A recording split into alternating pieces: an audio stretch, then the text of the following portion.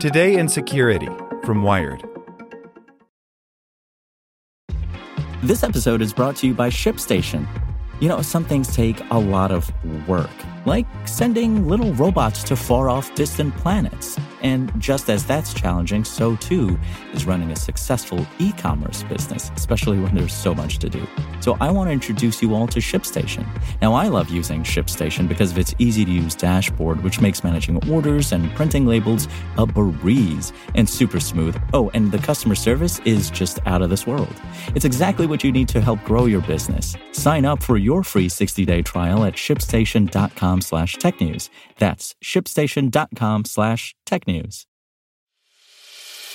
As a longtime foreign correspondent, I've worked in lots of places, but nowhere as important to the world as China. I'm Jane Perlez, former Beijing bureau chief for the New York Times. Join me on my new podcast, Face Off, U.S. versus China, where I'll take you behind the scenes in the tumultuous U.S.-China relationship. Find Face Off wherever you get your podcasts. Here's today's spoken edition of Wired. Brought to you by MD Anderson Cancer Center, where a team of nearly 21,000 strong are researching, innovating, and working to end cancer.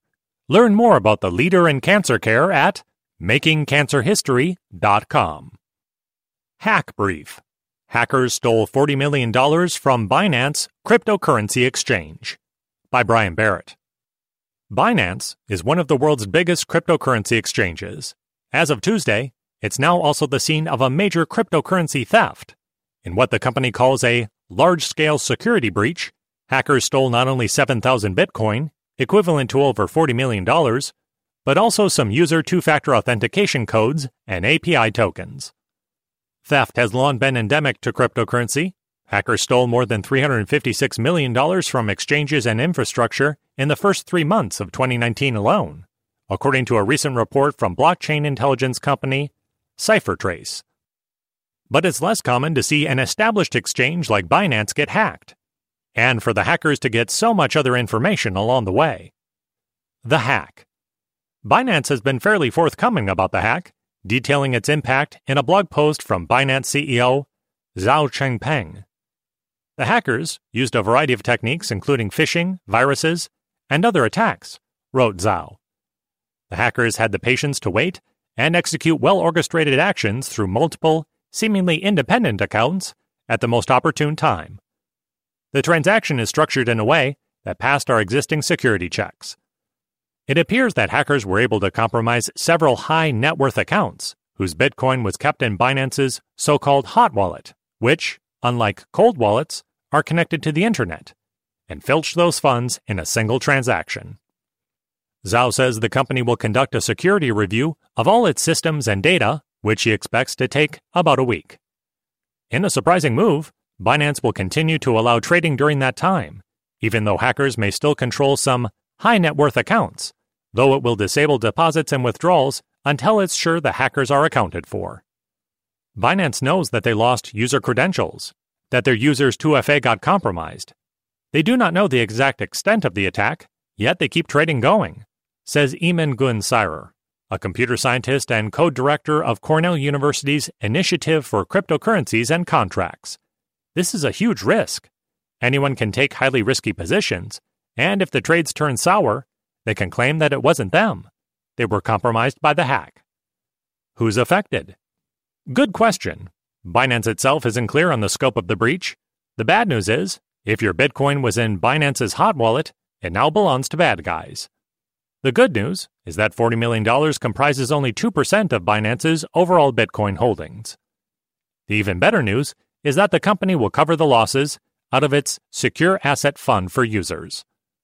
Binance traders generally will also be affected, both because they won't be able to deposit or withdraw their digital money and because, as Sirer notes, the uncertainty of who exactly is participating in those markets could lead to some mayhem. Hackers may still control certain user accounts and may use those to influence prices in the meantime, writes Zhao. We will monitor the situation closely, but we believe with withdrawals disabled, there isn't much incentive for hackers to influence markets. The more interesting question might be who could have been affected, not by the hack itself, but by Binance's reaction. The company apparently considered doing a rollback on the Bitcoin network to undo the offending transaction. They ultimately decided against it, but even the specter has implications. It takes only a handful of miners who will go along with a reorg, and perhaps they wouldn't do it for $40 million, but there is a price at which they would do it, says Cyber. If it were to happen, it would undermine confidence in BTC, whose main claim to fame has always been security and immutability. At the very least, all Binance users need to update their API keys and two-factor authentication immediately. How serious is this? On the face of it, maybe not so bad. 40 million is a plenty big number, but it's only a small percentage of Binance funds, and users will apparently get their money back. But the fact that Binance can afford to take a mulligan doesn't excuse what appears to be a devastatingly thorough hack. And it's unclear whether the compromise of two-factor codes and API keys will have broader implications. Most of all, it's the latest reminder that, for all the promise of cryptocurrency, it remains a Wild West for investors. If the price fluctuations don't get you, a hacker, a fraud, or a scam is always just around the corner. Additional reporting by Lily Hay Newman. Want to learn how you can make smarter decisions with your money? Well, I've got the podcast for you. I'm Sean Piles, and I host NerdWallet's Smart Money Podcast. Our show features our team of nerds, personal finance experts in credit cards, banking, investing, and more. And they'll help you make the most of your money while cutting through the clutter and misinformation in today's world of personal finance.